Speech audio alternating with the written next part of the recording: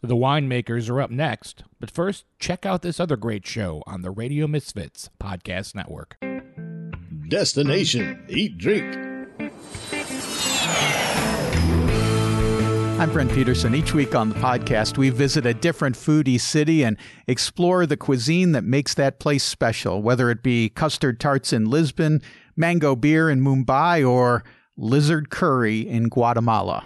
Download Destination Eat Drink today on the Radio Misfits Podcast Network. From the birthplace of modern winemaking, Sonoma, California, welcome to the Winemakers. Local experts Sam Couturi, Bart Hansen, and Brian Casey, along with host John Myers, invite you to listen in as they discuss all facets of winemaking. So sit back, pour yourself a glass, and let's hear what the guys have to say this week. There you go, Sam. Thank you very, very much. I should have hit record like 5 minutes ago. I know that would have been unbelievable. But so basically, I was looking at like kind of your guest roster. I'm definitely a little different in that it looks like I sell European wines. You have a lot of California winemakers on here. How do you want to do this? What do you want to talk about? Well, we have everything. We have a lot of people that work at wineries that listen. And so they're totally going to want to talk to you about European wines or hear about European wines because they have enough wines from California. Oh, well, I want to know who's the guy that you buy shoes from, Lyle? The guy who you buy shoes from makes a living off of commissions. Well, I don't buy shoes from one guy. It's just like the wine game, man. I'm buying shoes from. It's interesting. Shoes were really hard to come by. And then there was these two things that were created. One is called GOAT and one is called StockX. And they're basically stock exchanges of things. So I have my entire collection on StockX. I have around 50 pairs of shoes that I'm following. You can bid on things. The value changes tremendously. Like I've gotten very lucky recently in that I'm selling all my Nikes because the quality is crap. And basically, Nikes have gotten really hot the last 2 or 3 years. And my collection of Nikes went up like almost 3,000% in value. Shoes I bought for $80 are like $3,000 now. Jesus. So what I'm doing now is I'm selling all of my Nikes. I'm almost finished with that. And I am putting it right back into real quality, New Balance. You know how they say in wine, all roads lead to Burgundy, and sneakers, all roads lead to New Balance. There's no question about it. That's the quality, That's really interesting. That's the second time I've heard this. And since I saw my niece over Christmas and she says, do you like my New Balance? And I'm like, are New Balance in? And she goes, oh yeah. She says, they're totally in. And the quality, like really high quality. I had no idea. The quality is amazing. America, right? Some of them are made in America. Some of the New Balances are made in America, although there is a controversy happening right now. They're being sued by a consumer group because in order to say made in America, it has to be like 100%. New Balance made in USA is only 70%, and 30% is from like other. So there's a little controversy there, but I have made in USA. I have a lot. But I prefer made in England because the quality is a little bit better there. Actually, not a little bit, like a big leap. And it's a little more pricey, but it's worth it, in my opinion. The brown, my sneakers are on the corner there. Well, you can see, quickly, the brown, this is how it's made in England. It's the brown box, and it says made in England since 1982. That's what it's all about. And most of my collection are these brown boxes, and the quality is much higher on those. New Balance was a Boston company, wasn't it? Yes. Mm-hmm. And you were in Boston, weren't you? Lyle, you worked in Boston, right? They still are. Me? Yeah, you worked there. Oh yeah, yes, I did. I worked in Boston. Went to college in Boston. I started my wine career in Boston, and everything. My wine career started not very excitingly. My stepmom is like, you got to get a job. I was 18 and I'm like, oh man, I'm like, well, I like books. I'll work in a bookstore. And, my stepmom's like, it's kind of boring working in a bookstore. Maybe you should, you always liked wine at Passover. So maybe you could get into that because I had a white Bordeaux one Passover, but then I had Slivovitz, another Passover, and that was awful. And obviously, Manischewitz, which is disgusting. So that was like my wine experience up to this point. And then a wine store happened to be around the corner from where I was living in Boston. And I went in and I said, I'd like to work here. And the rest is history. I can't say the name of the wine shop because the way they gave me my wine education, I started working there when I was 18. We all know what the drinking age is. And I still was very interested in wine. So they would let me pay for cases of wine in cash, not on credit, but go taste wine at home. And I obviously started off with California wine. I remember some of my favorites were Pedrin, Selly, Zinfandel. Yes, it was good. It was $6.99. First wine I ever bought was some sort of Pinot Noir that was $6.99 a bottle too. $6.99, you have to remember in 1993, you're not getting what $6.99 gets you today. All right. That's very important. I mean, I don't think I could drink the $6.99 wines that I was drinking then today, but it got me into the foreign labels, because I wanted more.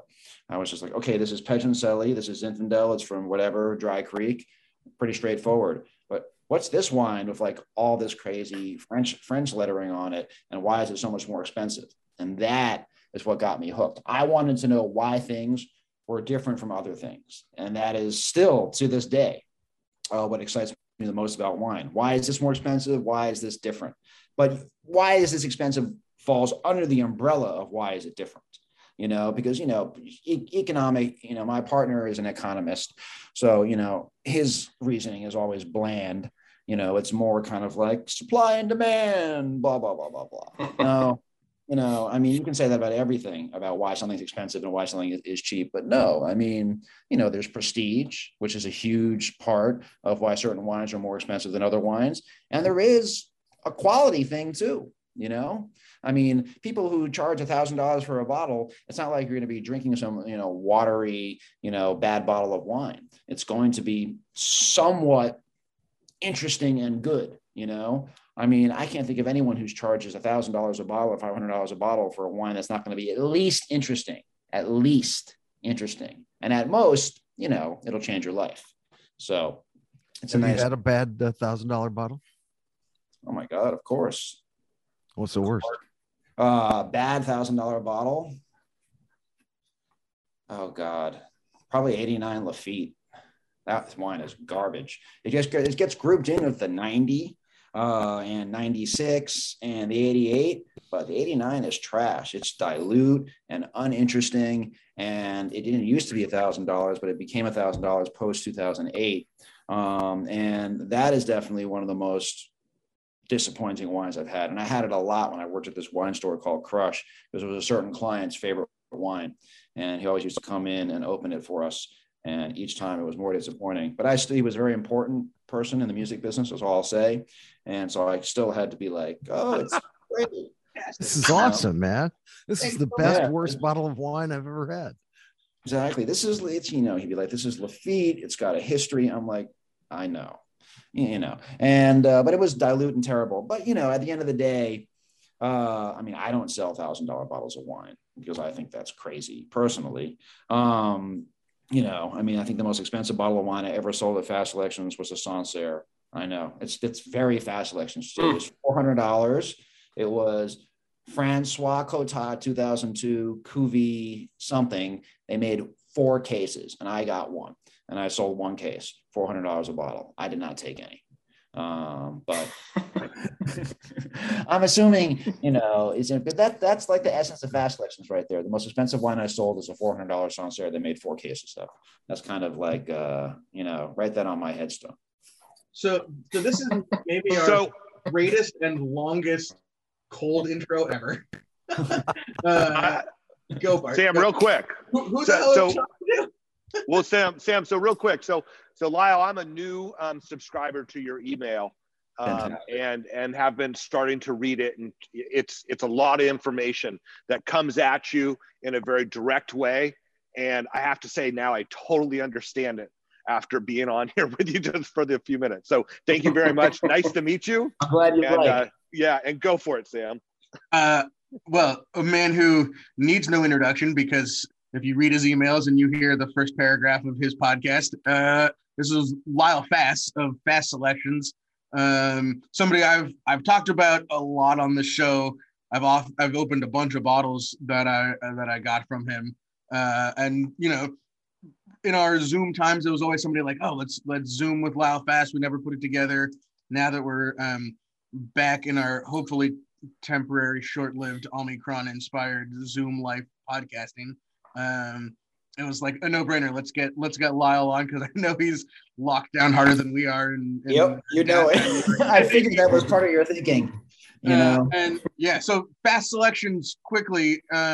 Give us the 10,000 foot on Fast Selections, and then we'll dive into all kinds of other things because we got a lot to talk about today.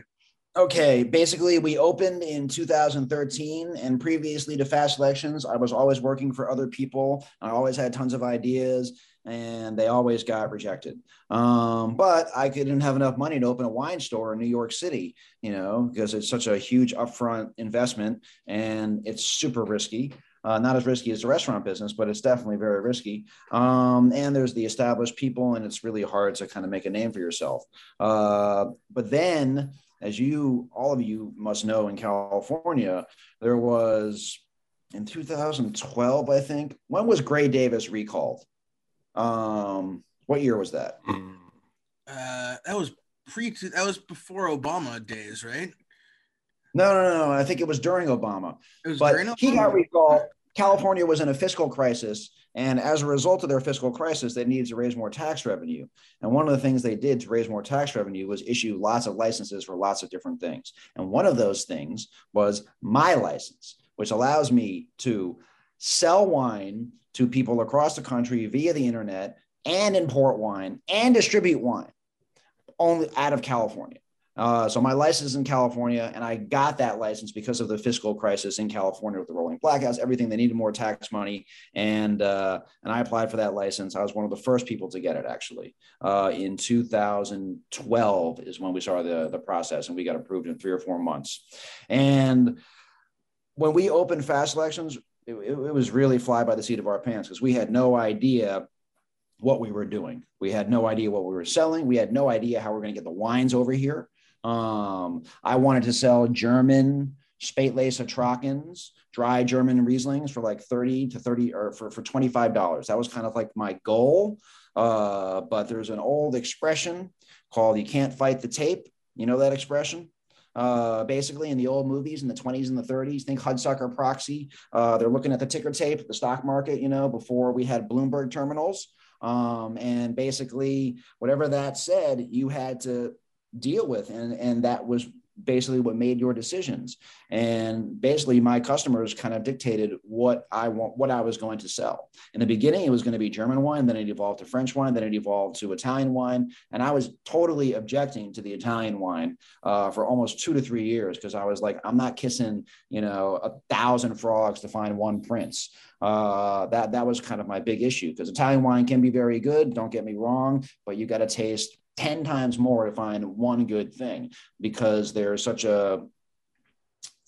there's not an evenness across the country for winemaking technology. When I say technology, I'm not talking about, spoofilation. I'm talking about things like temperature control. All right. Things like that. Half the country wasn't even, doing temperature control 15 years ago. So I didn't want to do that, but we tasted it. We finally got to Italian wines in year 3. And, I kind of just sell, what's my philosophy? God. Your elevator speech, man. God, I mean, my philosophy is tall building, really long elevator rides. Yeah. No question. I mean, this is definitely one of the strangest buildings to run a wine import retailer out of. I mean, I should be, working on Wall Street and being a master of the universe, but I'm not.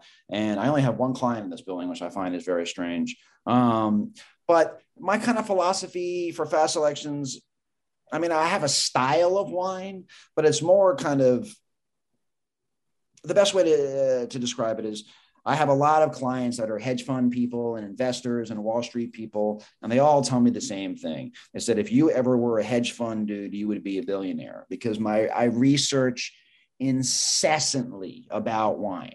I mean, it's just, and it's all done through kind of like a logical, window. Like every single region that we have put on the map, from Alto Piemonte to German Pinot Noir to what we're doing in 2022 with Swiss wine, follows kind of one edict.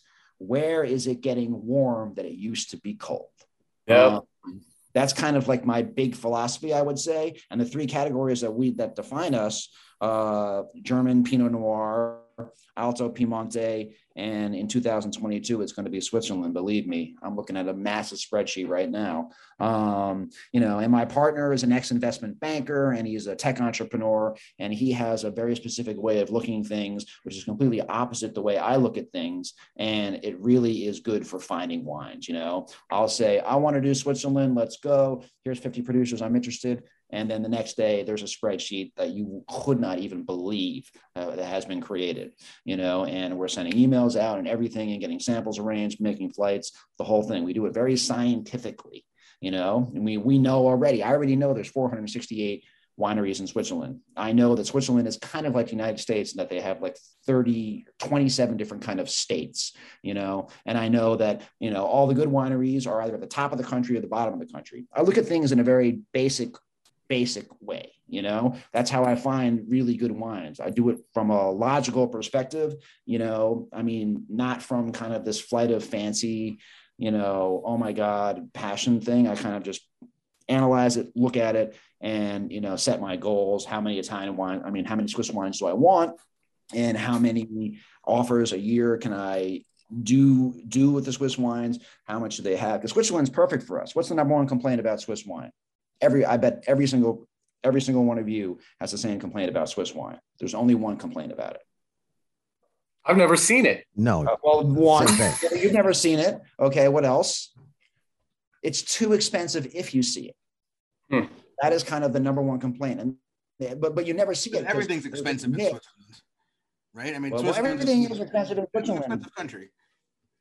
But the minimum wage is a lot more. If you're working at Burger King in Switzerland, you're making like 25 Swiss francs an hour. So of course you can afford like a $15 Starbucks. But when I was there, everything is very expensive. I mean, it's crazy expensive. But at the end of the day, they do drink a lot of the stuff there. And there's only 468 wineries or whatever, but they want to be in other countries. There is no question, but they're not as easy to get in contact with as the Germans, the Italians, or the French. They're not interested in kind of the prestige of being in all these restaurants. They just want, good people to like their wines. And I don't know, it's just, and the most important thing is they have the one grape that people can't get enough of, Pinot Noir. Okay.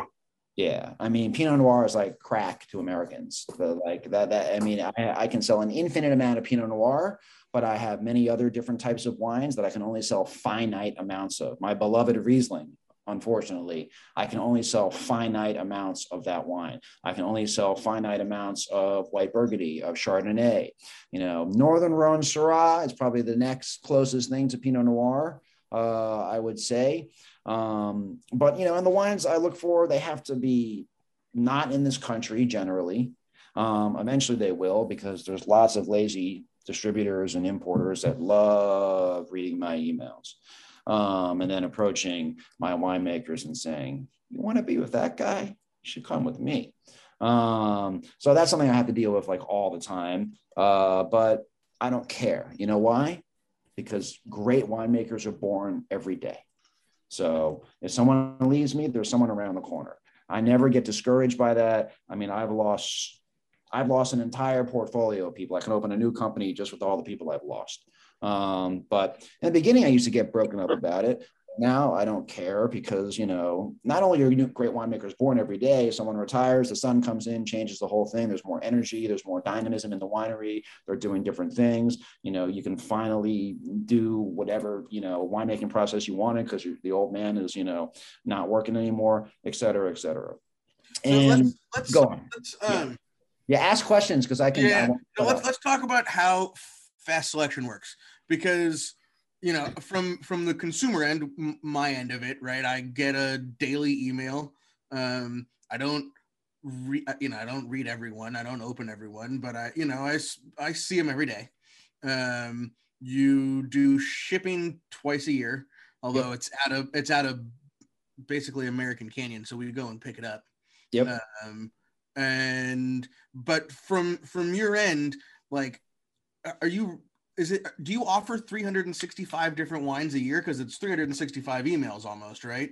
How does it work from your end, like the day-to-day? You didn't know how the wine came in the beginning, so how does the wine come in?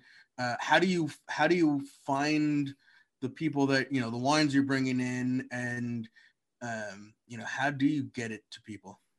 Well, the wine comes in now through, this is probably the most unexciting part. We have a consolidator and a shipper, and it eventually gets to Oakland. And once it gets to Oakland, it goes to Napa. And then the inbound happens, which is very important because our warehouse is a drop ship type joint.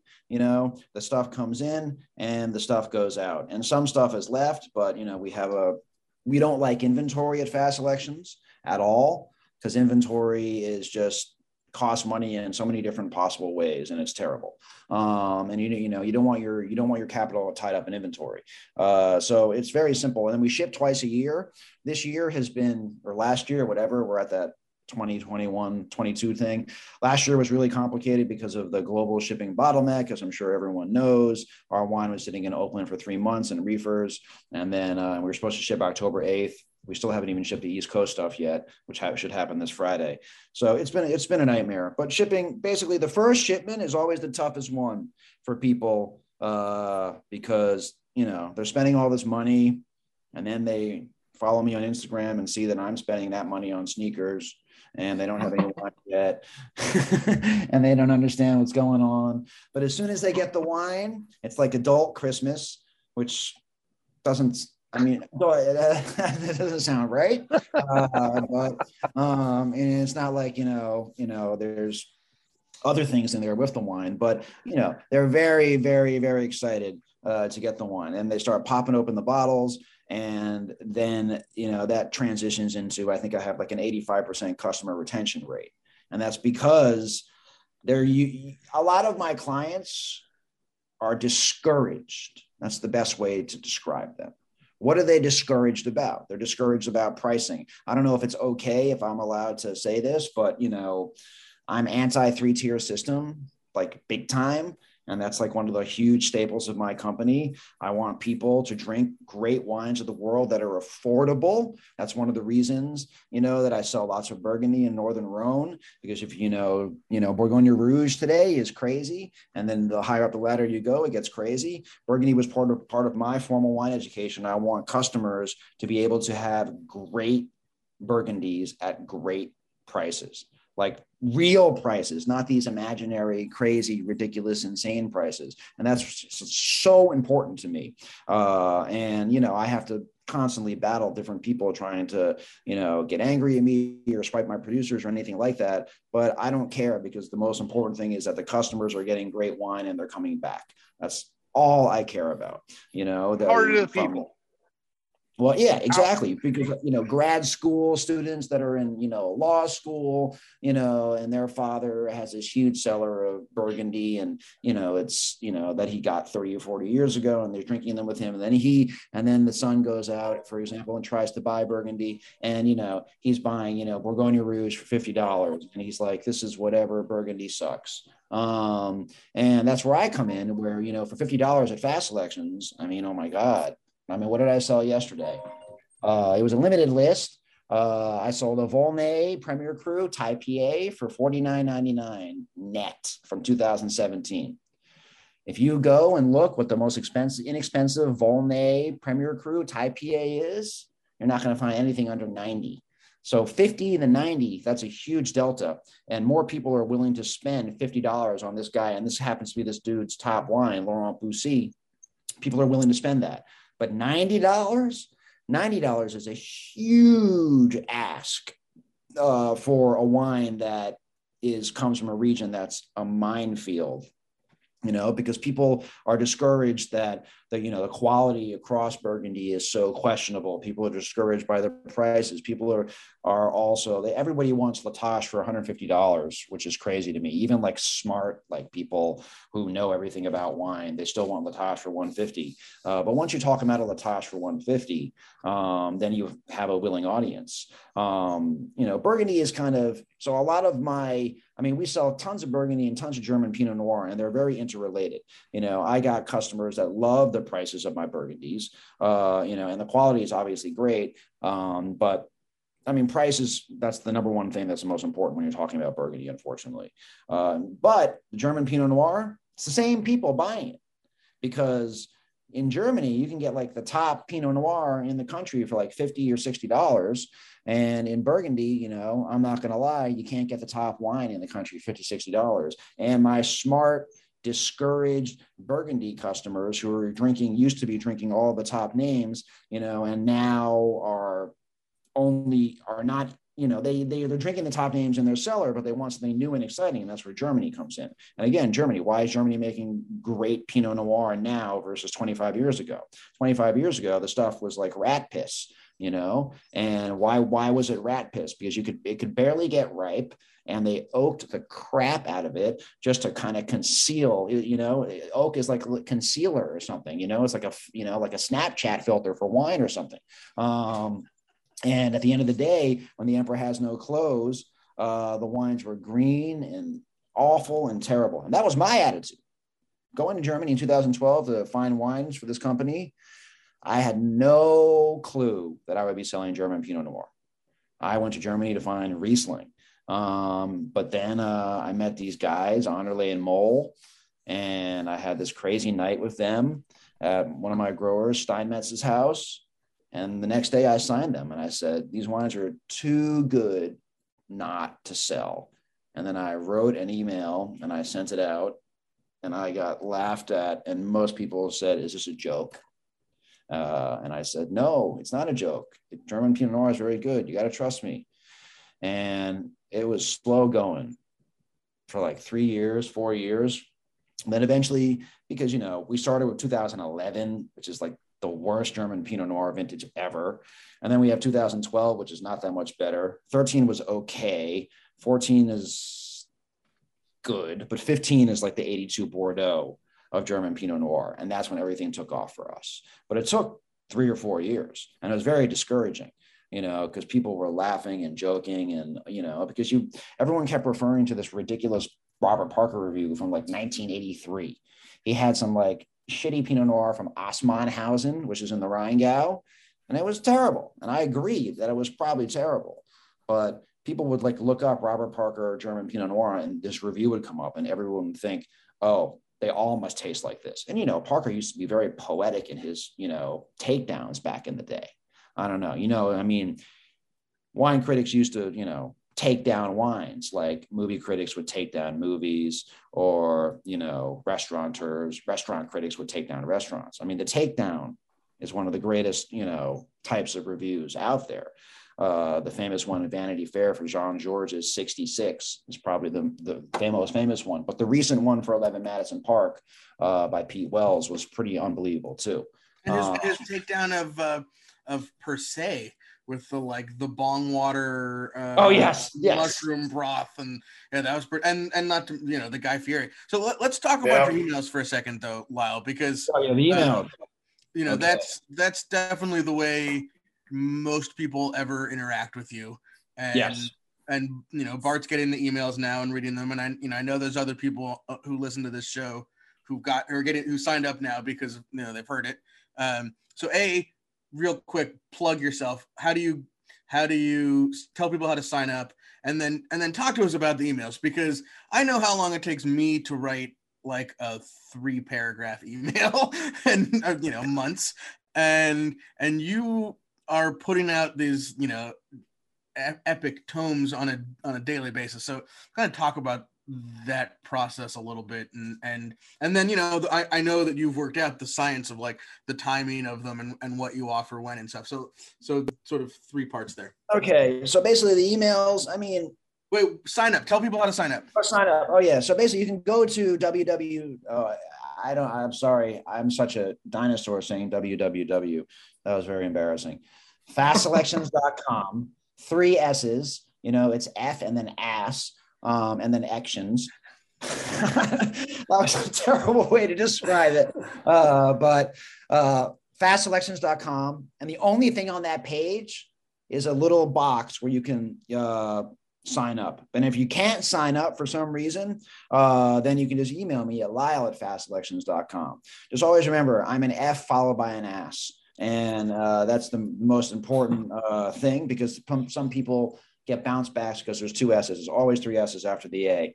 The email. So obviously I owe a lot of debt to John Rimmerman of Garage East, but he has a very specific voice, John. And, and I admire John, and, he's the gatekeeper. He opened up this entire genre of way to sell wine. But I'm different than John. I have lots of interests. I was a film major at BU. I was an art history major. I was an AP art history in high school. I've always been a reader and someone my mother was very, anything about culture, she was, kind of swamping me with. And I wanted to, and I also don't like the idea of talking down to people. And so those were kind of like the things going into it. And our email style has evolved. And the most important thing now is the first question I asked is, why should I buy this wine? Because I'm like the biggest hard ass out there.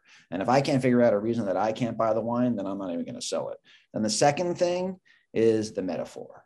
And I'm sure you noticed that we use quite a lot of different metaphors in our emails.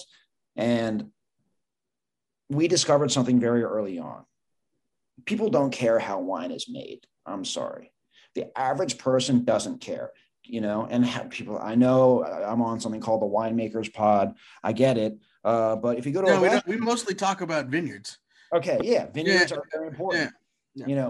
And to think about when you go to restaurants, oh, this was such an amazing soup. How did you make it, Mr. Robuchon?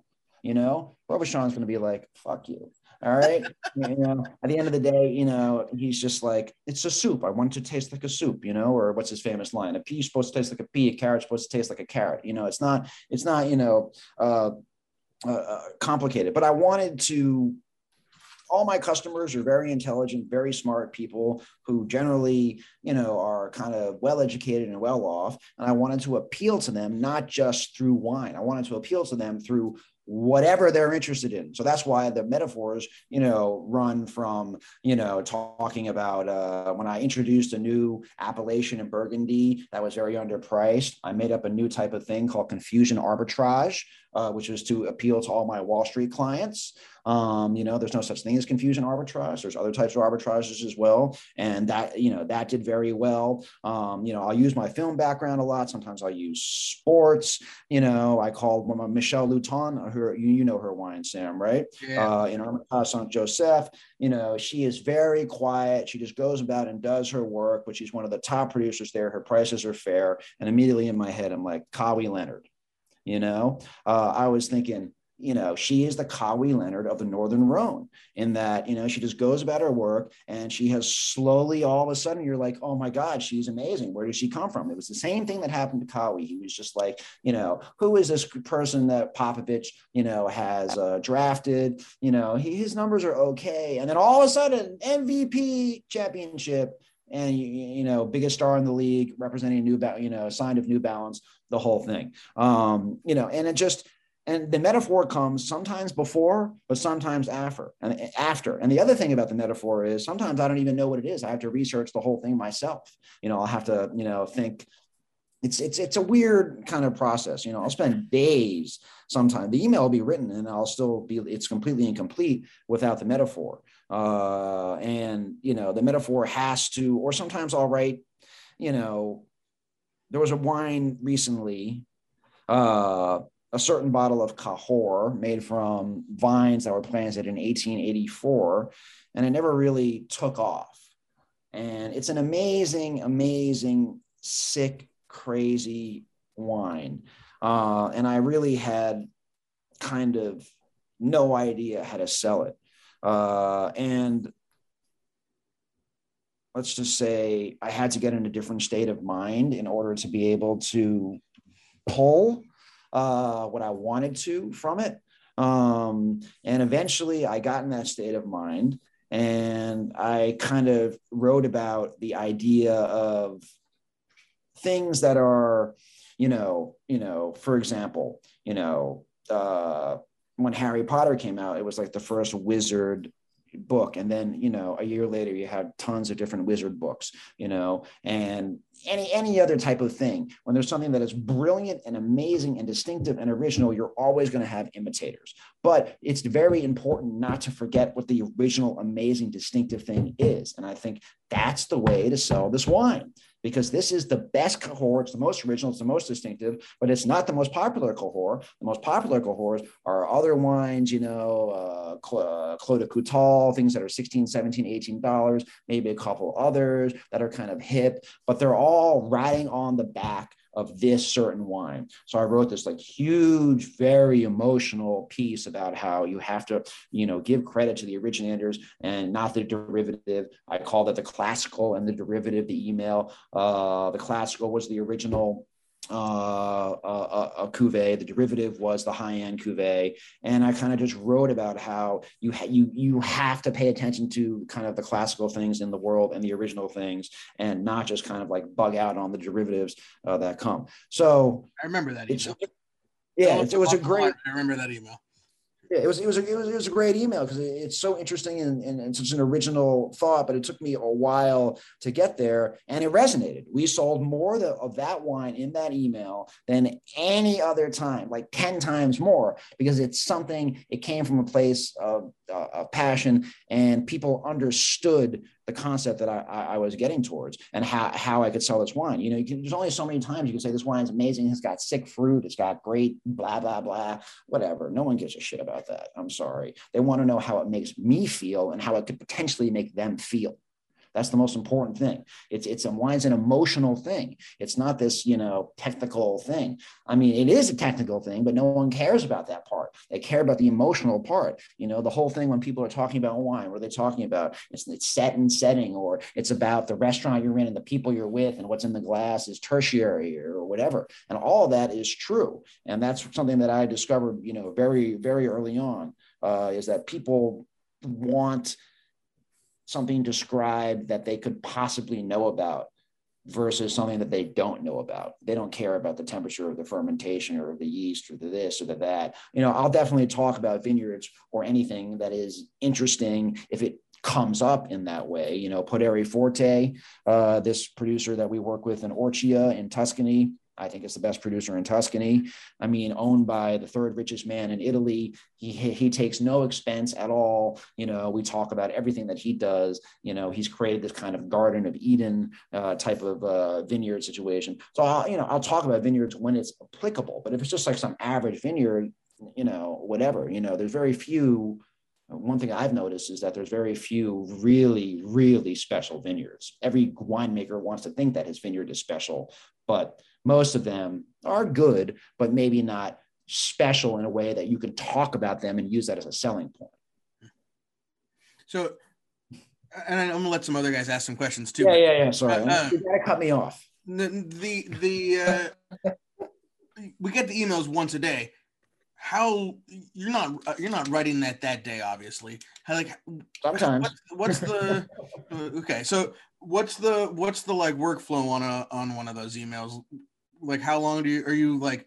And then does the business partner like plug it into the science on who gets it? Does everybody get the same email every day? Oh no! Like yesterday, did you get any emails, Sam? Probably not, right? I don't know. I'll check. Yeah, because we sent out 2, but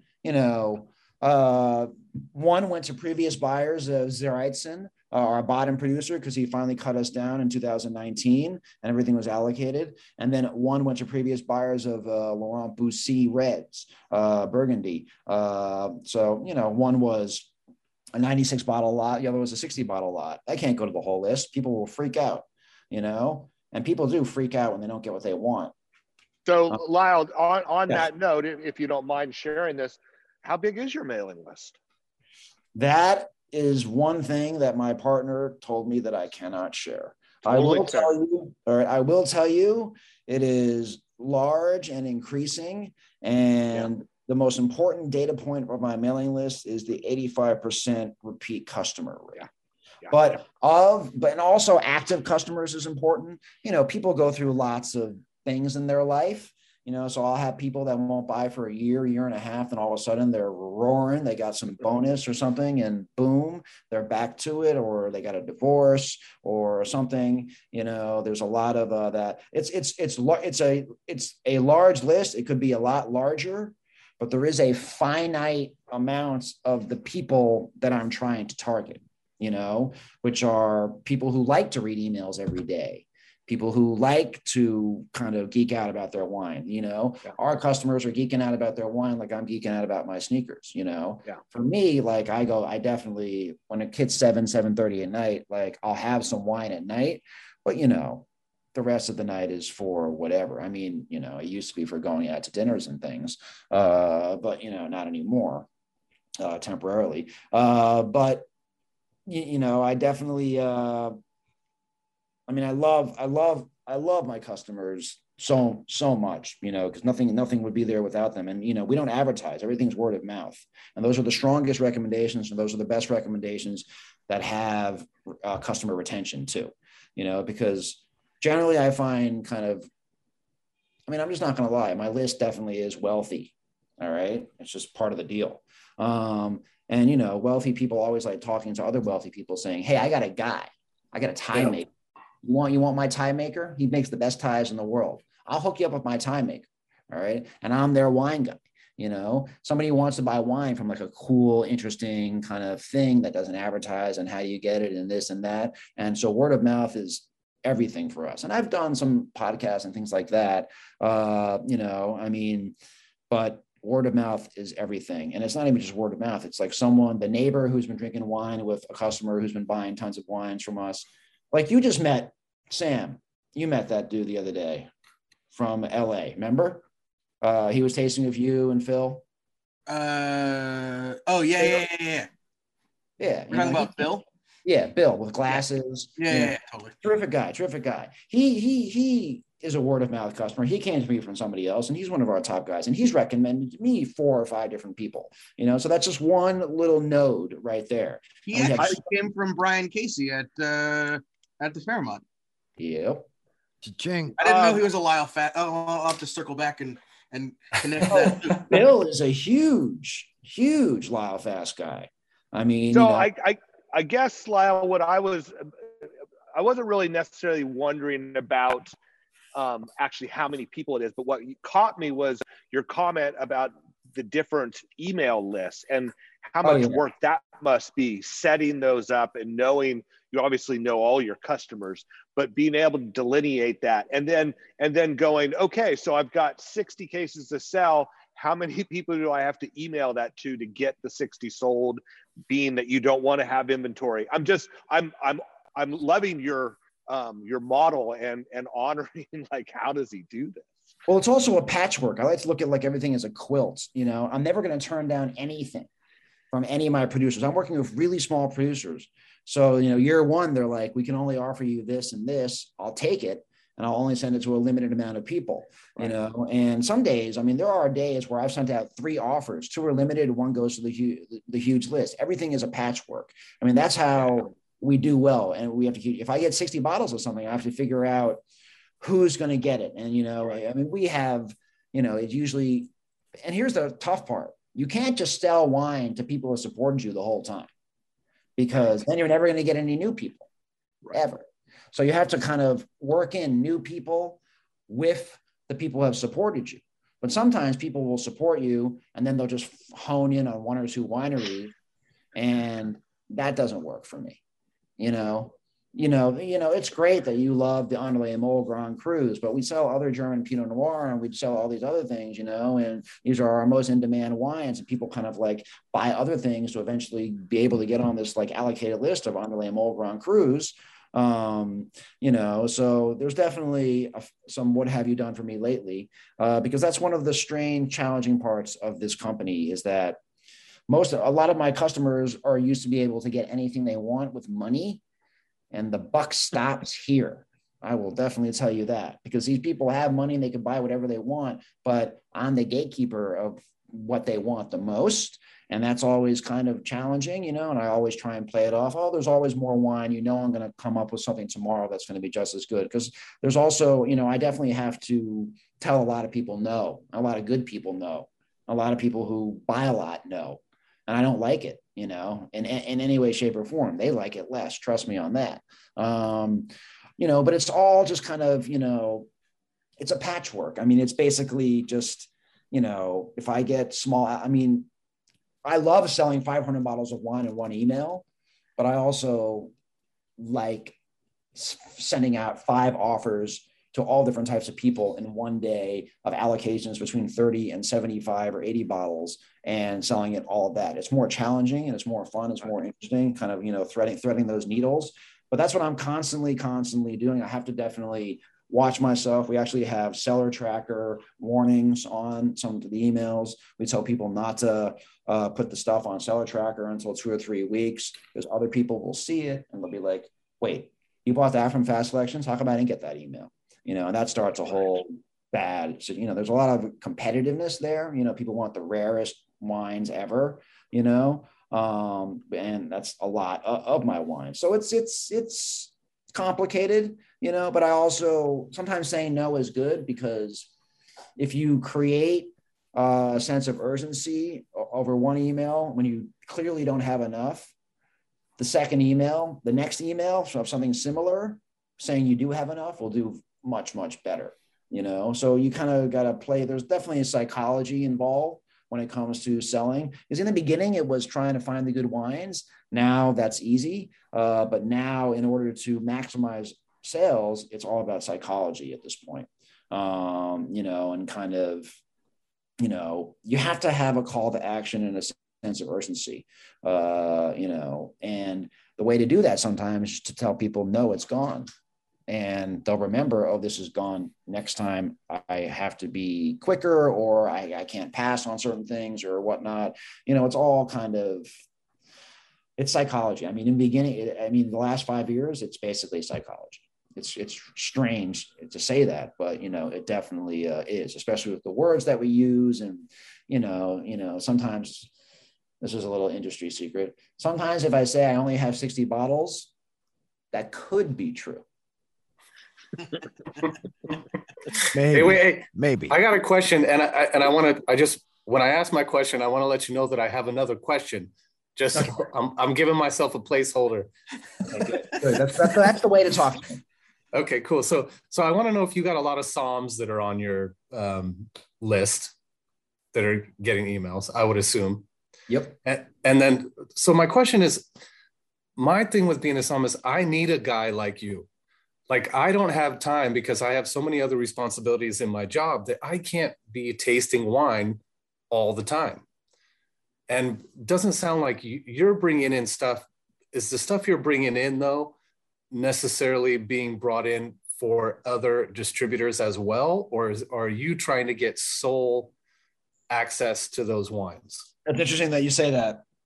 I have a very blanket philosophy. Anybody can sell any of my producers if they want to, but there's only one caveat. I have to continue to sell them at the prices. They can't jack up the prices, and they can't cut my allocations. I'm not saying that works all the time, but at the end of the day, that is kind of the thing. I mean, I have a lot of sommeliers that I'm very dear friends with that buy wine for their own consumption, even things that are, because my price typically will be sometimes cheaper than even the wholesale price in New York for whatever wine. That's another thing that the sommeliers, the really savvy sommeliers in New York, understand, that my license is in California.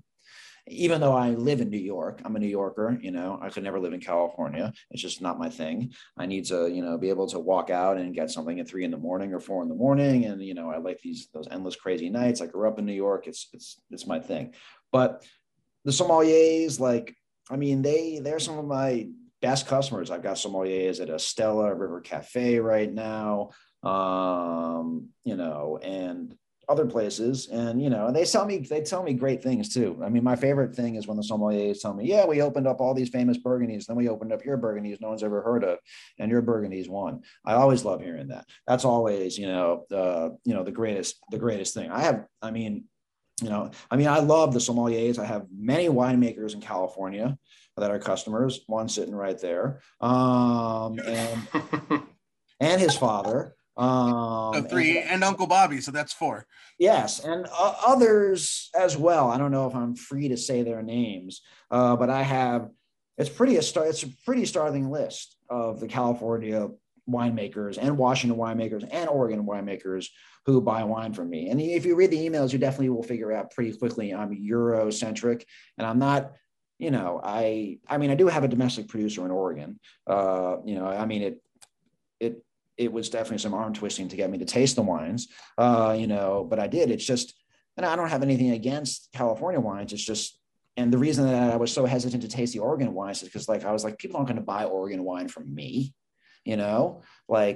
that's just not what I'm about. That's not what my reputation is. And, it's very hard. It's just like, if all of a sudden I started selling Albanian wine tomorrow or whatever, or Bulgarian wine, no one's going to buy that from me, even if it's the greatest wine in the world. So it was very difficult, but I understood. In the beginning, I thought California winemakers only drank their wines or their colleagues. I had no idea. But then I discovered they drink probably more European wines than most people, which I found. Well, I think there was a time where California winemakers did only drink their wines or their neighbors. I think that's maybe the last decade or 2 decades that they've kind of opened up their mind to there's another world out there.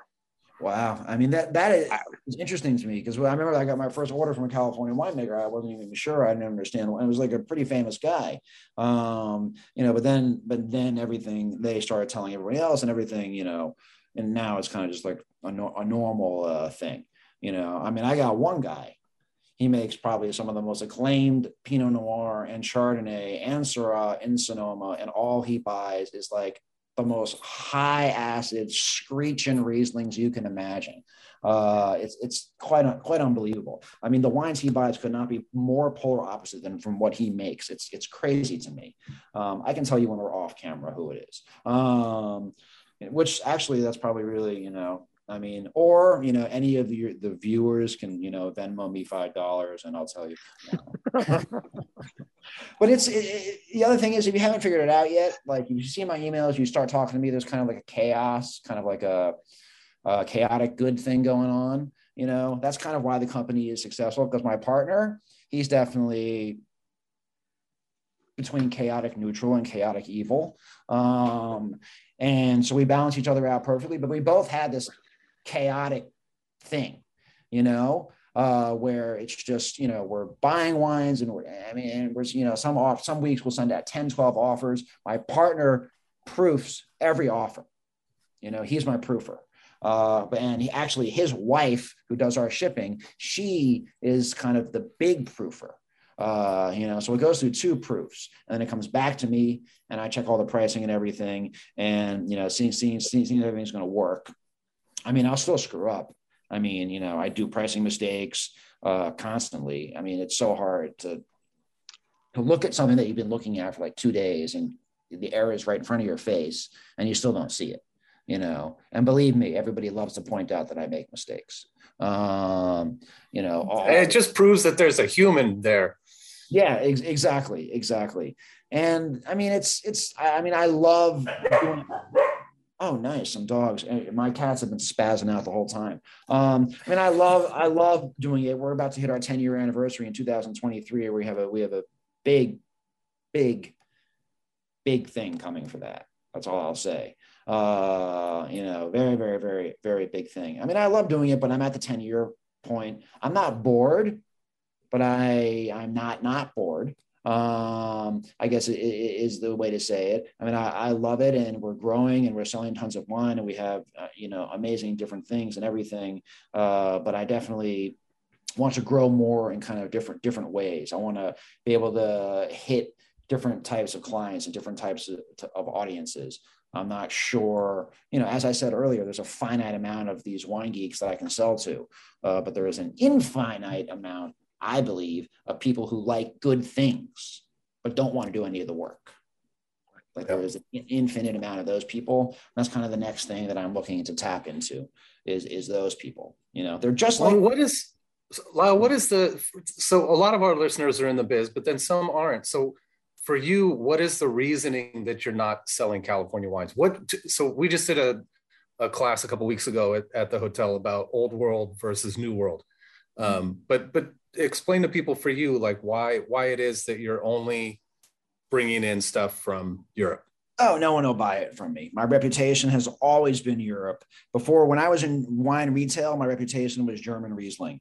That's how I made my name. I sold lots of 2001 German wines when I was at this one wine store. I sold tons of 2005s. I was this German wine geek because. And it wasn't because of anything like amazing. It was because like I had this super low tolerance for alcohol. And I could only handle like a couple glasses of like some 7.5% Cabernet.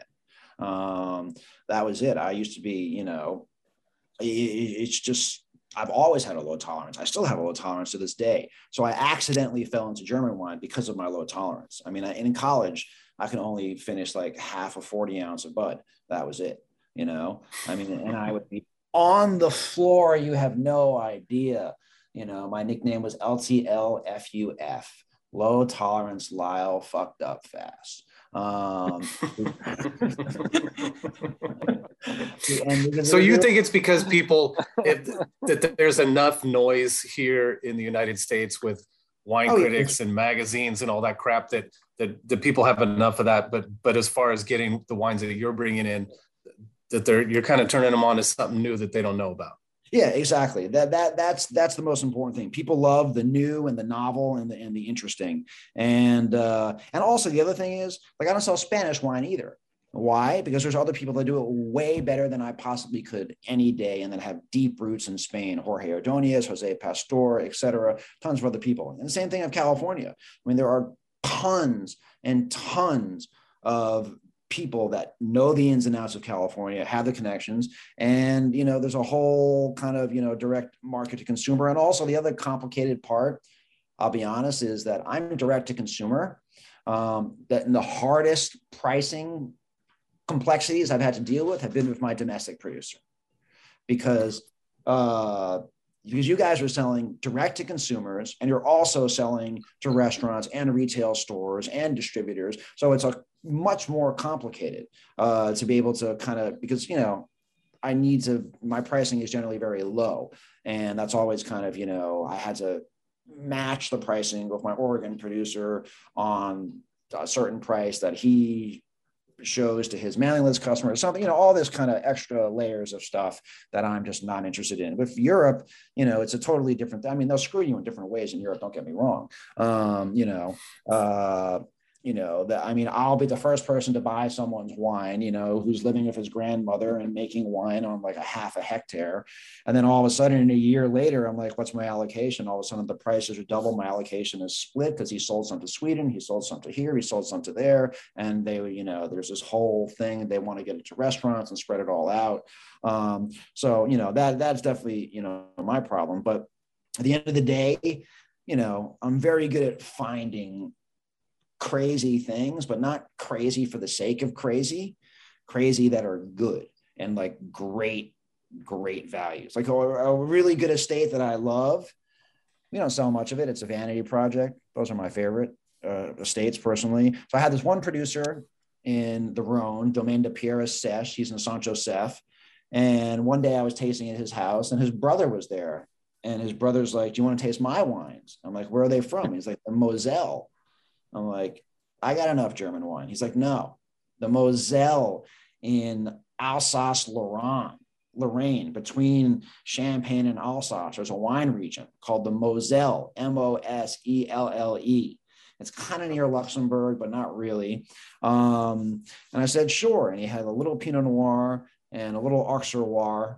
And I was like, these are amazing. And, I'd love to sell them. My first allocation was 48 bottles of the Auxerrois. These are not expensive wines. Okay.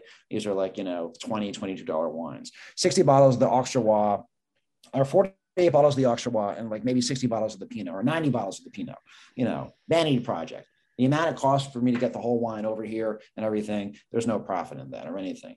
But I knew eventually, if you stick with these guys, they're going to do more interesting things, and eventually he makes another cuvee now of his best finds that's aged in, older barrels for a longer time, called In Extenso, and it's a Pinot Noir and the Auxerrois again. And these wines are so popular. I never have enough for anybody. Everybody loves them because they're so unique and they're so different. Because the Pinot Noir, it's like a chameleon. It can taste so different in so many places, and Pinot Noir from Alsace-Lorraine. I mean, I call it Alsace-Lorraine, even though the region is the Moselle, but I don't like saying the Moselle because it's too confusing with the other Moselle.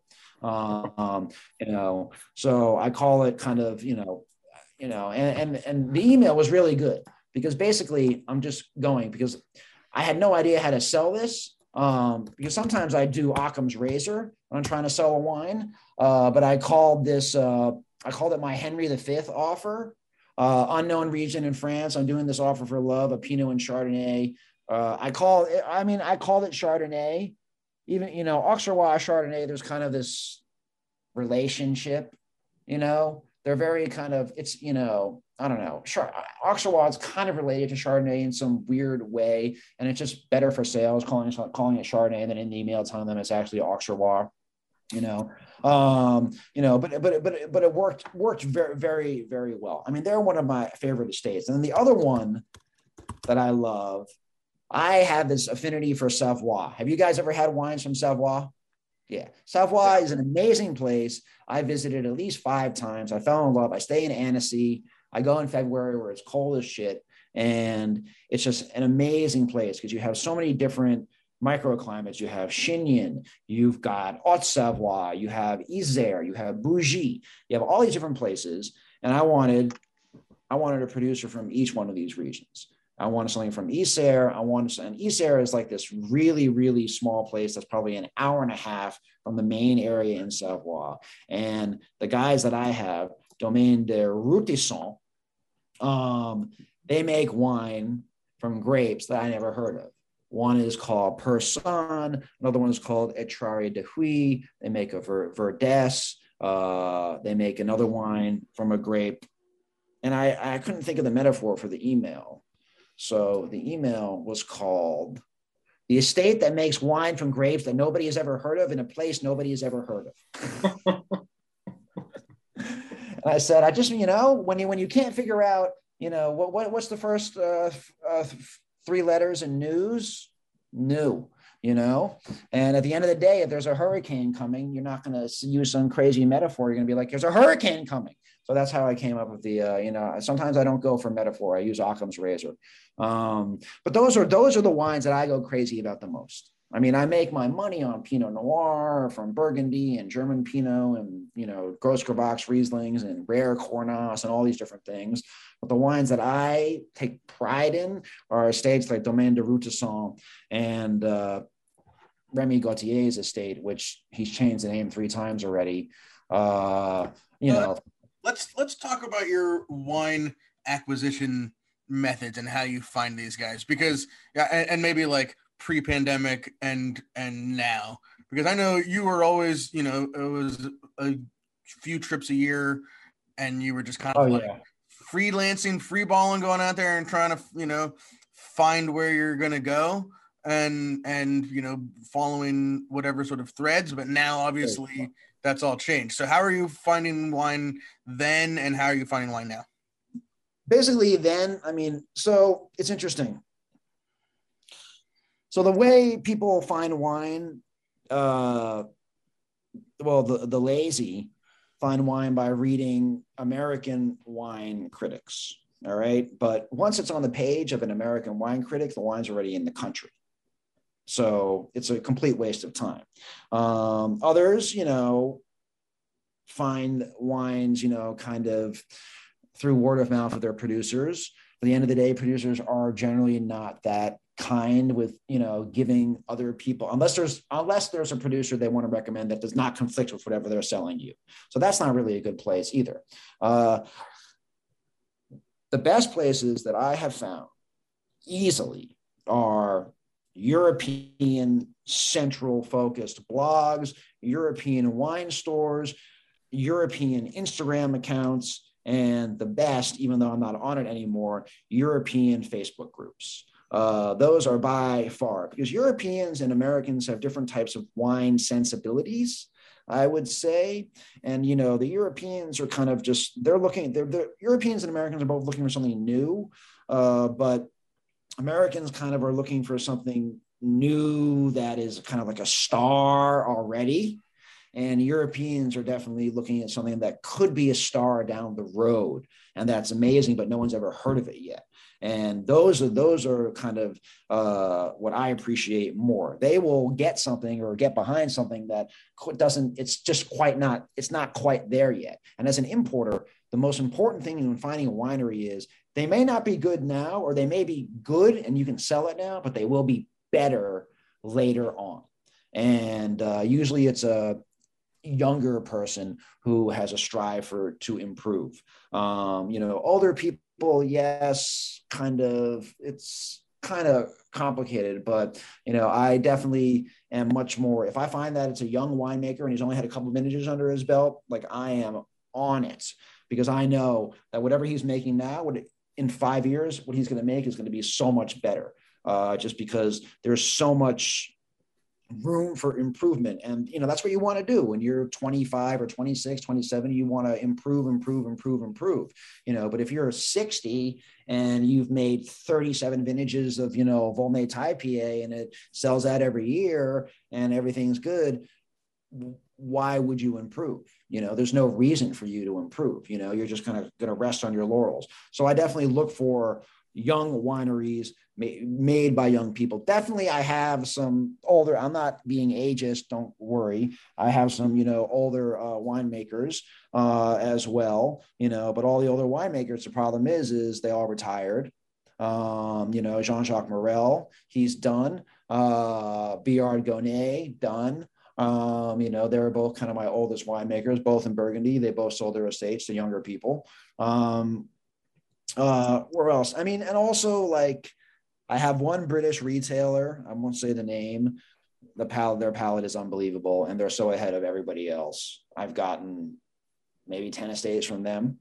I don't get it from them. I just look at their website and then I write somebody. And then Instagram is really good for the wine scene. Europeans are very involved in Instagram and wine, and you can just kind of get lost in an Instagram kind of quote unquote K-hole, and and just keep looking, going deeper and deeper and finding other people.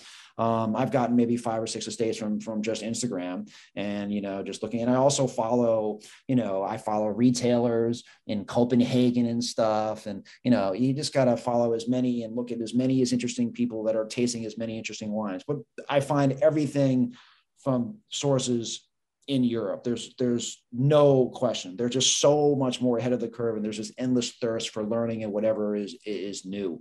And I've got a good network now at this point. And there's certain categories I'm always looking for. I'm always looking for Burgundy. I'm always looking for something new and exciting in the Northern Rhone. In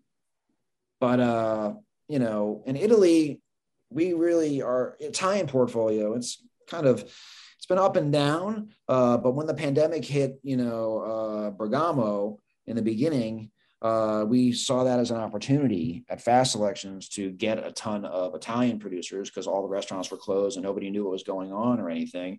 And we picked up 5 Italian producers in maybe like a month and a half. There was an amazing time. It took like a day to get a COLA waiver from the US government. All right. Usually it takes 2.5 weeks to get one approved. So I was getting COLA waivers left and right. I was getting wine FedEx to you, splitting it with producers. We picked up so many different producers during that time, but that time is gone now. And all the producers we picked up in the peak of the pandemic in Italy, how many have left us now? I think like 6 have left us for greener pastures, literally greener pastures. Pastures with more greenbacks. Yeah, exactly. But there's so many people making wine in Italy. I'm not worried. I have a list of 15 people to replace them, so it doesn't matter, and I hope to go in April to Italy and Switzerland, because I have 2 huge spreadsheets of everything, because I need to shore up Italy, because usually me or my partner goes to Italy each year. Sometimes my partner does it because I don't like large crowds, when you get everything done there. But Vin Italy has been canceled, obviously, for whatever. And so our Italian portfolio, besides that little burst when Bergamo and Lombardy had the pandemic, our Italian portfolio has been slacking a little bit, and people have taken some producers from us, because, we were so ahead in Alto Piemonte, and I think we've lost maybe 7 or 8 Alto Piemonte producers in the last year. It's been terrible, but I'm okay with that. And this is going to be the most cynical thing that I have said, but this is like a little preview of like what happens when I talk to my partner. Okay. The same thing is going to happen that happened to our dear producer, Silvia Barbaglia in Boca. She signed as some, national distributor, and Boca is an appellation, 2 hours north of Barolo and Barbaresco. It's kind of, for me, think of it as kind of like a Santa Steph, Nuit Saint George type of appellation, big burly wines, kind of poor man's Barolo, you could say. But, I'm selling the stuff for like $43, $44, high quality Boca. And that's kind of, but it's like the best Boca. And that's kind of like a heavy lift, because no matter what, people would rather drink 7th tier Barolo for $43 or $40 than drink top tier Boca. It's just because the branding of Barolo is so ingrained in people's minds. So the distributor gets the Boca producer, and all of a sudden, the $40 Boca is $65, $70 on a retail shelf. Now, is anybody going to be buying $65 or $70 Boca on a retail shelf? Hell no. So they all come back to me eventually, because they realize, it's not their fault. It's the distributor just getting googly eyes over something new and interesting. And then they realize, they see the market is not ready for $75 Boca or $80 Carema, or, the only guy that can pull it off is someone who has an established name. And he did, Giacomo Conterno. He's selling $150 bottles of Gattinara. But that's because he's Giacomo Conterno. If DRC was making Boca, I could definitely sell that thing for $100, no question. But brand recognition is very, very important for Italian wine. I've noticed more than anything. And our Alto Piemonte section I adore, but we're losing someone right now, and I know it's going to be a failure, and they're going to come back to us. So you can never burn the bridge. Never burn the bridge. So I say, we'll be here when it doesn't work out. We don't say that. We'll just say, we'll be here if you ever need, to sell some wines again to us. Lyle, it sounds like you are the European Mark Pope, the guy who did Bounty Hunter, because his whole concept was running up and down Napa Valley, finding and discovering wines you didn't know about in his 53 pickup with his 3-legged dog tripod. I mean, he had the whole thing going. I used to love that catalog.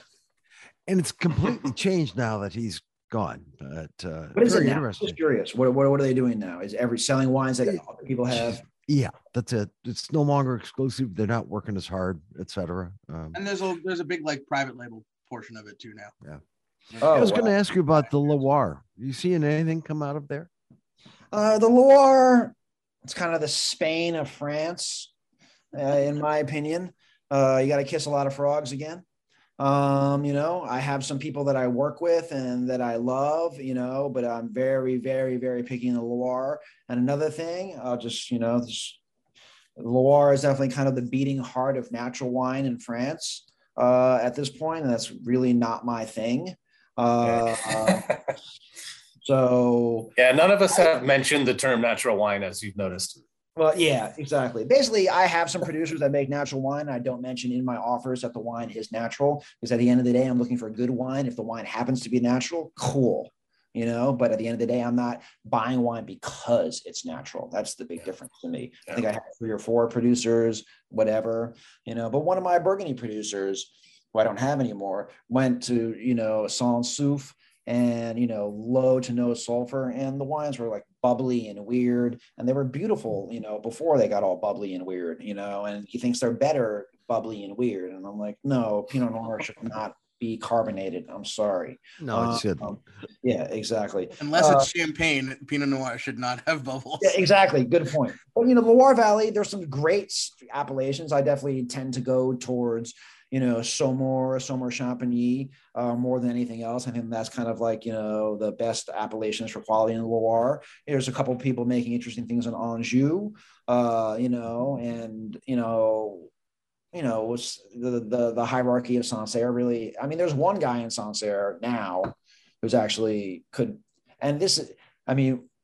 Sancerre is interesting to me because you have the Cotat brothers and you have Vatan. That's always been like the holy trinity. Those were the best producers of Sancerre. No one ever came close to them. There's one guy now who actually might be the 4th head on that Mount Rushmore of Sancerre producers. This guy, Sebastian Rifo. Oh my God. These are the sickest Sancerre that I've tasted since the beginning, when I first tasted Francois and Pascal Cotat. But that's, one new great Sancerre producer in 35 years. So, and that, that's my issue with the Loire. There's really aren't any great new producers in the appellations that could sell. I could sell a shit ton of Sancerre if there was someone that was amazing and interesting and not, making these, commercial whatevers. Same with Pouilly Fumé, for example. And then the other appellations, the ones that are much smaller, I can't believe I'm going to say this, but I might as well say it. The terroir is not as good. So they have to have a gimmick, and that gimmick is usually natural wine. A lot of natural wine. Why do you think there's so much natural wine in the Loire Valley? Is the Loire Valley got the most famous terroir like Burgundy does? Of course not, And so they're like, okay, we have this shitty terroir and this weird appellation, let's just make natural wine so we can obfuscate the terroir. No one can taste it, and everyone can just taste the process. And that's, there's too many wines like that, Oh, there's this great new exciting estate from the Coteaux Giennois. I don't want to know about it. I don't care,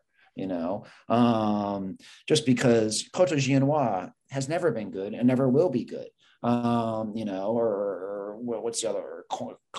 Quincy, Jack Klugman wine, Quincy, sorry. I always call it the Jack Klugman wine. But that's why I don't mess with the Languedoc or Roussillon. Well, Roussillon I don't mess with just because they tend to be a little heavier and not my thing. But I mean, there are great wines in the Languedoc. There's no question. But again, it's kissing too many frogs. At the end of the day. I mean, I remember when it used to be called the Midi. I mean, that's how old I am. But at the end of the day, I mean, I have complicated views on natural wine, and I think we're kind of all on the same page here. I mean, for example, I really love, and Sam, I'm sure you do. Jean-Michel Stephan, Côte Rôtie. Mm-hmm.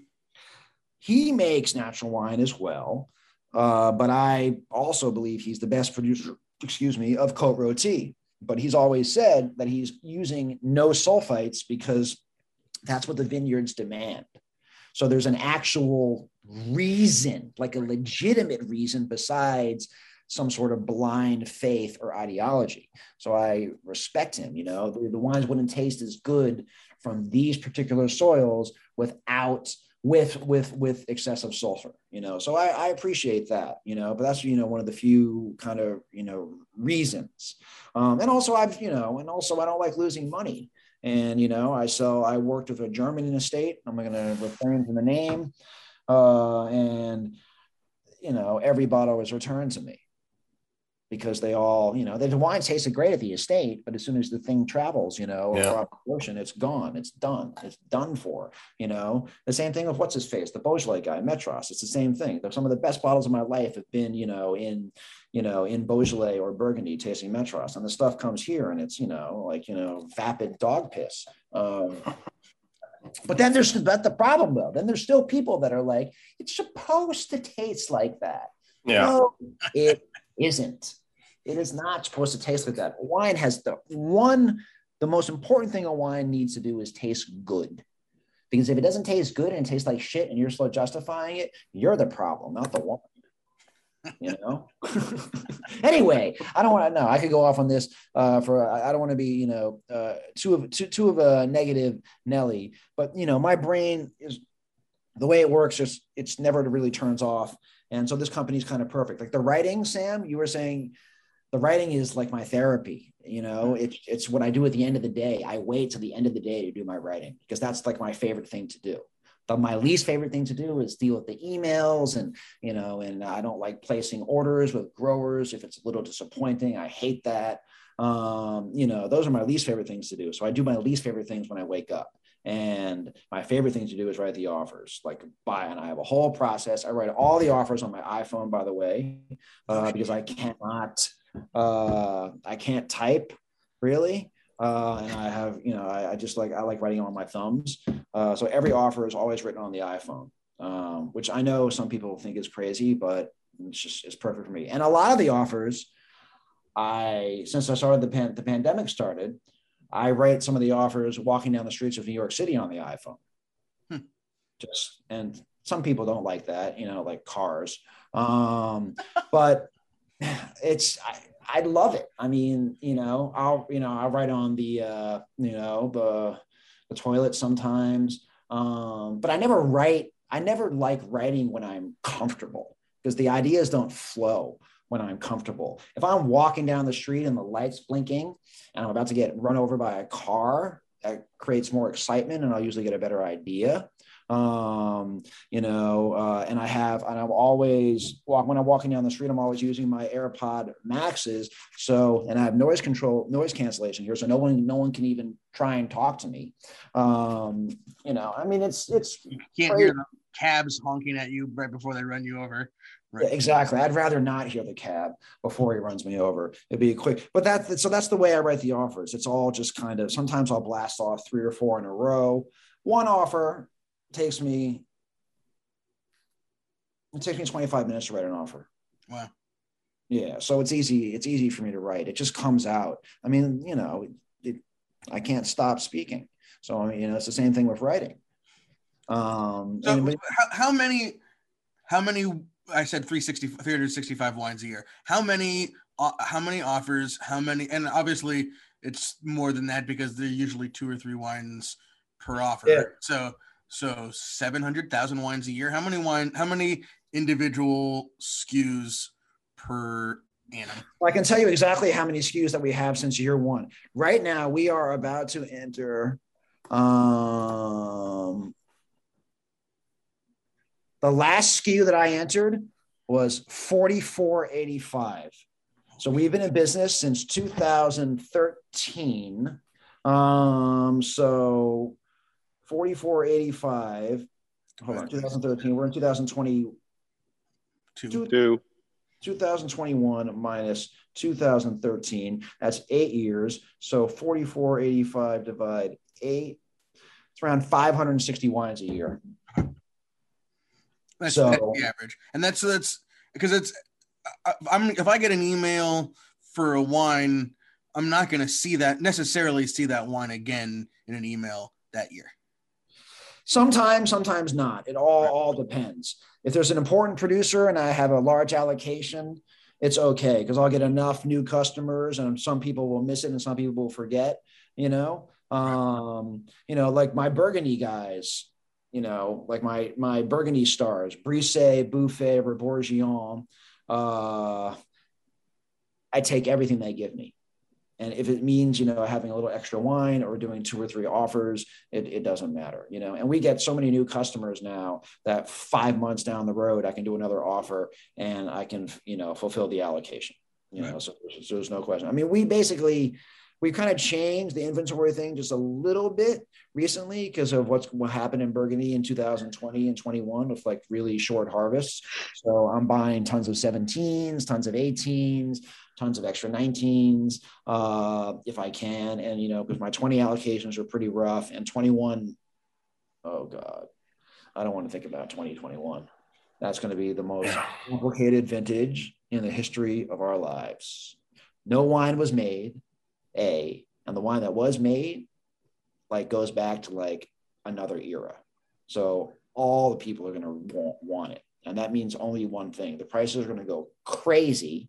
And then 2022, who knows what it's going to be, but if it's a normal vintage, then they'll lower the prices 20% after raising them 80% and saying, oh, we lowered the prices, you know? Yeah. Can't wait for that. So that's coming. So that's why I'm buying tons of 17s, 18s, and 19s right now. You know, and there's an unlimited supply for Burgundy. And I'm an unlimited thirst for Burgundy because Burgundy is the only wine. This is going to be somewhat controversial. Where like the peak high of a great Burgundy is higher than the peak of any other type of red wine, and people are always chasing that dragon, man. Always. Yeah. And they always think that next bottle is going to be the one that makes them cry, you know? And so that's kind of the thing that goes on with Burgundy. And I perpetuate that. I mean, but I've had enough Burgundy to know that that's actually not accurate. You know,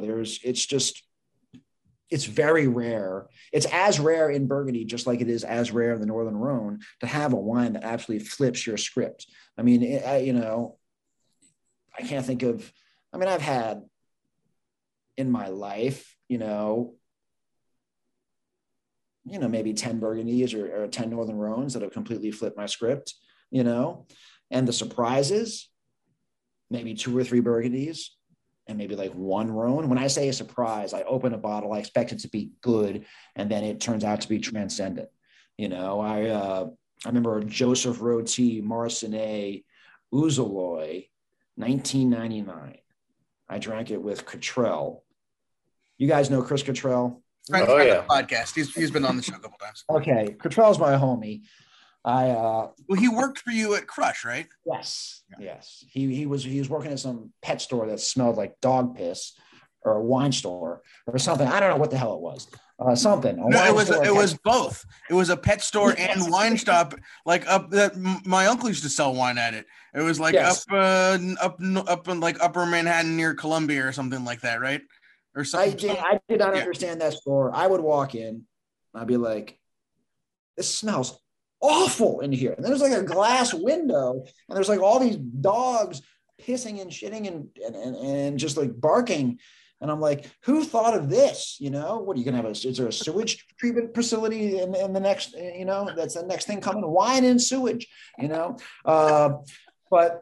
so I drank, and my apartment was above Crush, and me and Cottrell used to hang out all the time. And he was started as a stock guy, and I invited him up one time, and we did some things, and then we drank this Roti 99 Marcinet Ouzoloy. This was in 2007 or 6, and it blew both of us away. And that bottle set Chris on his path.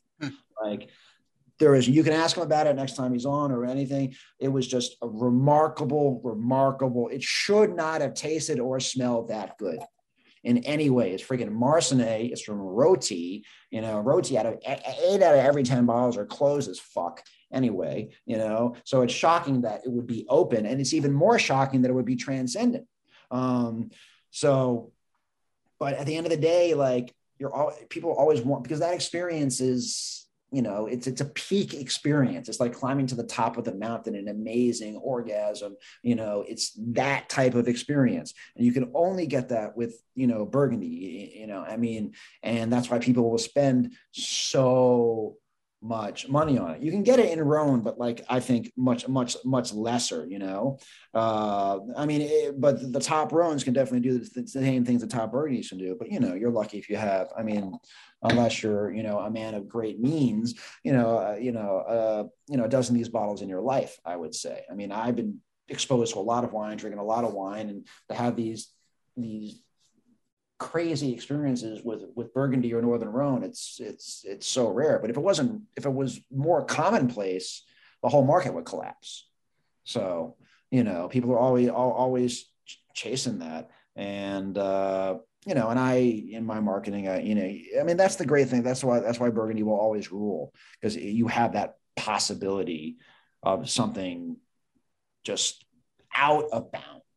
That's the best way to describe it. Something that is completely out of bounds, where, when you open a bottle and you're at a dinner and the only thing you can talk about is how goddamn good this wine is. You can't talk about anything else, not the food, not anything. Every sip, every smell, you're just like, oh my God, oh my God, oh my God. I mean, and those are the experiences that people kind of chase. And I do, and part of my marketing is I definitely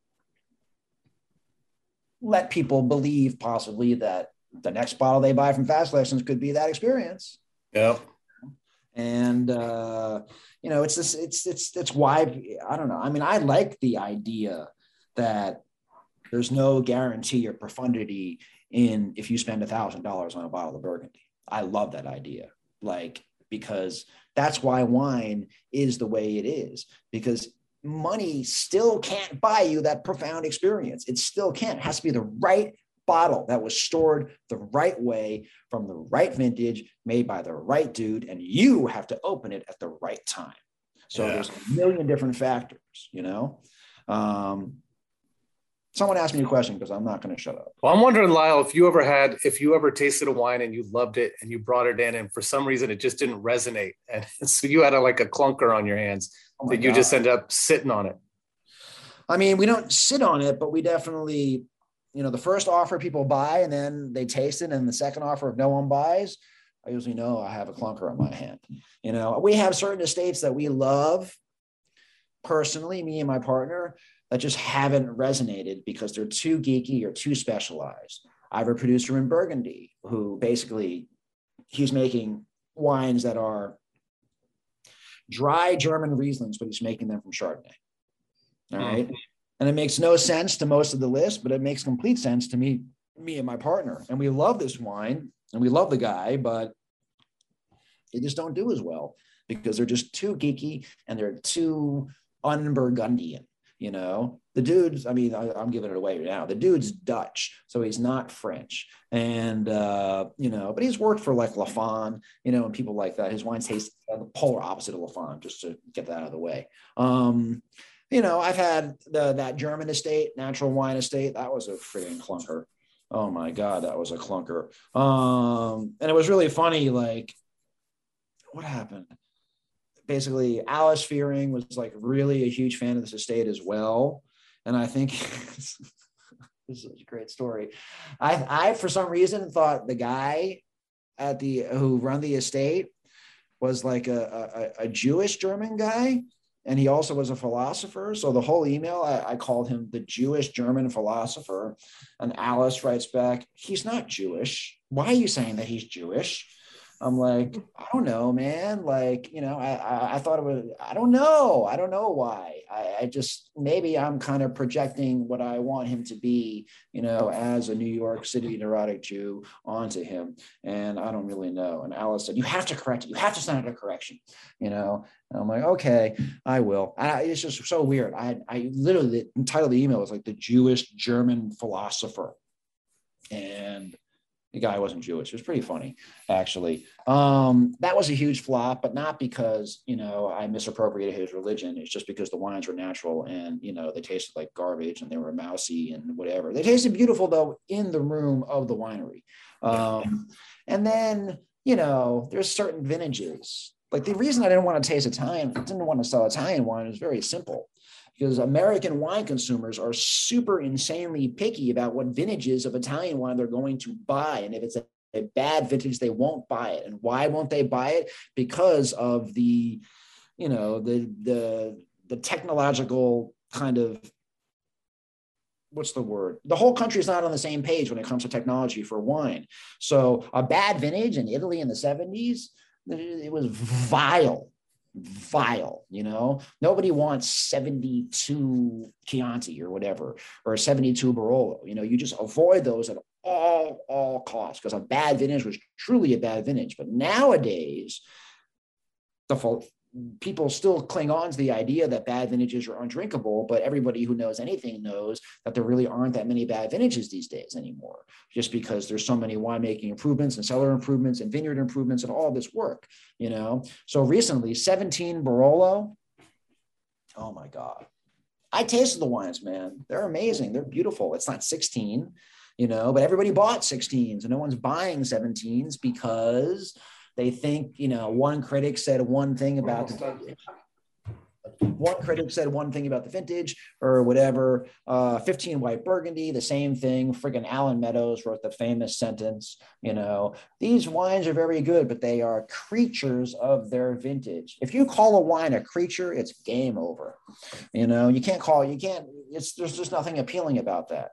And, so that, 15 White Burgundy and 15 Chablis, and 17 Barolo are the two toughest things I've ever had to sell in my entire life. Because if I'm a retailer, I don't have to buy 17 Barolo. I don't have to buy 15 White Burgundy. Maybe a couple things here and there just for people coming in who aren't very, caring. They just want a good bottle of wine. It's the next vintage, sure. But 15 White, if I'm getting allocations every year, and I'm like, oh my God, how the hell am I going to sell this? And then writing back to the winemakers, I'm sorry, Americans don't like 17 Barolo. I don't know what to tell you. It's the worst. That is the worst part of my job, is telling someone that like their life work is just not getting a reception here. Yeah, that's got to be fun, really. Oh, I hate it every day. We call them Dear John letters internally. Sometimes I'll have my partner write. My partner is amazing at one thing. And he's amazing at many things, but the best thing that he's good at is telling people, fuck you, without telling people, fuck you. Well, since you have no opinions at all, I was over in Napa picking up a couple loaves of really good baguettes for dinner on Saturday night. I drove past Naked Wines, and we've been over there. Yeah. Well, you talk about doing a business and a big business and making money and providing something that no one else has. And I know we laughed at them, et cetera, et cetera. So, do you know these folks? And I've heard of them, and I know that they make a lot of money, and they're selling what's the word? They're selling indistinct, banal wines to indistinct, banal people. I guess basically they've created a false sense of quality and specialness. Basically, because anybody can create a company and be like, we're doing the work, we're finding the stuff for you, and then if the stuff comes and it's not good, but if people are told it's good, the company is winning, because you have to be honest with your customers. You have to tell them this is good and this is why it's good. You can't just create an air of this is good and you're selling bad things. There's kind of like a social contract that goes on between a retailer and customers. You have to give them good product. You can't give them bad product and say it's good product, because then that perpetuates all the bad wine in the marketplace. But it's interesting that you mentioned Naked Wine, because I find that there is no Naked Wine type company that is actually giving people good wine. The idea is to give people good wine. We do all the work. You don't have to do anything. And we find them, and you won't find them anywhere else. It's just an exclusive positioning. Yes, because they're closeouts. No, sorry. Hey, Lyle. I know I have to run, but I'm going to keep reading the emails and tell everybody to sign up. That I appreciate it, and I hope to see you one day. One day, post-pandemic, we can take our masks off and have a glass of wine. Well, yes, I cannot wait. I'm so sick of these N95s. So So sick of them. But yes, this was. I mean, is this over, or is just the Sam Katuri section over? Or I mean, I think I think we should wrap. I think we should wrap. I think we're gonna have you back on and with some planning, and I want Brian to taste some wines that you brought in because John's well, and Sam, I have a good idea. I think what we should do is when we have E40 on, we should have Lyle on the same show. Perfect. All right. Wait, E40, really? See, we're working on it. We're working on it. But I do think, because we didn't get into your palate per se, and I think it's hard to do without wine. So, and I know that your palate and Brian's are going to line you up. and Phil to get on an email thread, because I know what you guys have and I know what I have, and we could figure it out. So we're tasting the same wines. Perfect. Yeah. All right. And then can we do a quick wrap, because I want to know who the winemaker is in California that's buying a lot of the wines. Oh yeah, just how do I know when you know what? We'll do that. We're signing out in a second. Yeah. So subscribe, review, find us at winemakerspod.com. We love you all. See you next week. And Bart, you have to end us now. Yeah. Stay safe. See y'all. Yeah, stay safe. We'll talk to you soon. All right. I think we should all take